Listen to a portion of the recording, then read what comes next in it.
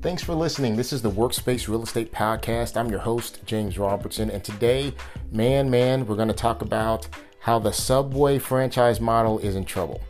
Now, this is one of my more controversial podcasts. I don't ever talk about businesses except in a glowing way, but I want to talk about this for an educational purpose. Now, let's face it, franchise owners are in the business of making money. And they make money by purchasing a system that's going to allow them to grow wealth. That's the franchise model. It's one of the most successful business models out there. And if you're a McDonald's, an F45 Fitness, a Smoothie King, a Chick-fil-A, the model works. And everybody knows that, right? Now, most franchise locations are heavily dependent on getting a strong location that commands heavy foot traffic, visibility, and they have landlords that are able to work with the franchise to create a win-win scenario. Now, over the past few weeks, I've been taking a look at the Subway franchise model for how they locate real estate compared to some of the other franchises that I've worked with, and I believe that they have some challenges here, and here's why. Subway's internal staff, they passively review properties that are submitted to them. That's just a handful of landlords, right, in a certain market. That means that the franchise owners have an extremely limited selection of options to choose from, okay? And that's not them finding the most best and ideal location or property. Instead, it's them finding the best choice from the list that they have. Again, let's talk about why this is a problem. Now let's compare your typical Carl's Jr. franchise to a Subway franchise owner, and let's look at their real estate process. If you look at a Carl's Jr.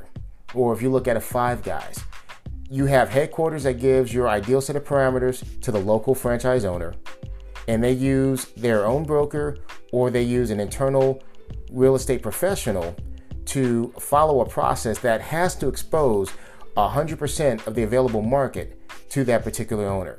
So let's take a look at what that looks like. They're able to analyze the deal history of the buildings that they're looking at. They're able to analyze which properties have the most stable tenants. They're able to analyze who their competitors are, where those competitors are at, how long they've been in business, more importantly, what they pay in rent. They're able to see all of this. They're able to pull data showing which landlords will pay for build out. That could save them hundreds of thousands of dollars. They can focus on picking landlords that have institutional ownership. Those are the guys that are going to give you the cookie cutter leases that say they can't move on anything. The rent's going to be what it is. They can't change on any legal provisions there. Then you have individual owner investors. They can focus there. Those guys will give you a lower rate. They'll give you more concessions. They could be next door, and you can get the same location for much less or a greater value. Their brokers can run multiple scenarios to determine which locations are best to move forward with at what time. So let's say if somebody in Houston is choosing between Sugar Land and the Woodlands, they're able to run scenarios to see what's going to offer the best value, which market's going to offer the best traffic. So there's just so much flexibility. And the reason they have this access is because modern franchises have embraced new commercial real estate technology. This allows veterans in the industry to dig deeper and faster to find deals quicker than ever before. I would compare it to how your local doctor may get an advanced MRI or X-ray machine. It doesn't change how they do their job. It just makes it so that they're that much more effective in diagnosing and treating illnesses. So let's talk about why Subway has a problem. Now, Subway forces franchise owners to sublet properties from their corporate office. Okay, so they're not doing a lease direct. Corporate office for Subway is doing a lease, and they're subleasing the space to these franchise owners. Now, I can write a blog about the problems there, but I want to focus on this. The biggest issue is that their process is 50 years old. The biggest issue is that Subway has people driving around to look at spaces, which is fine, but that's all they're doing. Subway is waiting on getting a list of properties from a handful of institutions. So maybe a NewQuest or a retail specific owner is sending them properties, and they're really focused on just a handful of deals. So their biggest ace in the hole is they leverage their name Subway to get the best deal possible, but they're really not negotiating hard, and they're not negotiating with the widest part of the market. So they're only looking at a very narrow set of options. So if driving around and looking at spaces is fine, we all do that. But if you're doing it without having the set of data that's already available spaces, that's a waste of time. If you just drove around, just getting in your car, looking at for lease signs, and you're looking for a retail spot, roughly 10% of what you see driving around will fit your requirements. That's a huge waste of time. Remember, when you see a sign out there, there's no rental rate, there's no rent history, you can't see the square footage, there's no background on the landlord, there's no information on the bank that financed the deal, so you can't tell what the bottom line is going to be for rent.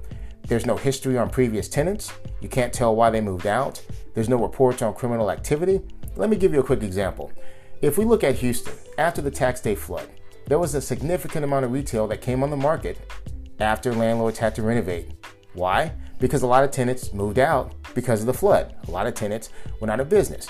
But a year and a half later, how many people will remember, especially if they're out the state, which spaces were prone to flooding and which ones weren't? How many people are going to remember that?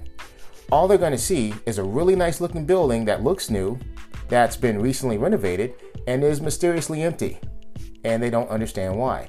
Now, if they don't know to ask about the flood history, then they may have a problem. Who knows? But the way that Subway's doing things here, they're looking at properties the same way that your local mom and pop shop would have looked for properties 50 years ago. They're way too large, and Subway is way too successful for that. They're going to be outpaced because location matters too much in retail, and the strongest locations sometimes don't send their listings to everyone. The strongest locations have a waiting list where they select the strongest tenants. You could have a situation where one particular owner wants to take advantage of the higher concessions, and they can receive that just simply by moving across the street to a more aggressive landlord. We've seen clients save hundreds of thousands of dollars by doing just that. And that $100,000 plus that they saved, they can reinvest that in their business.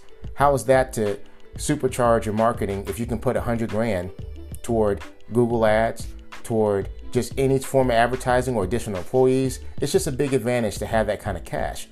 So today's commercial real estate environment is way too fast to do things the way we did them before data became so widespread and available.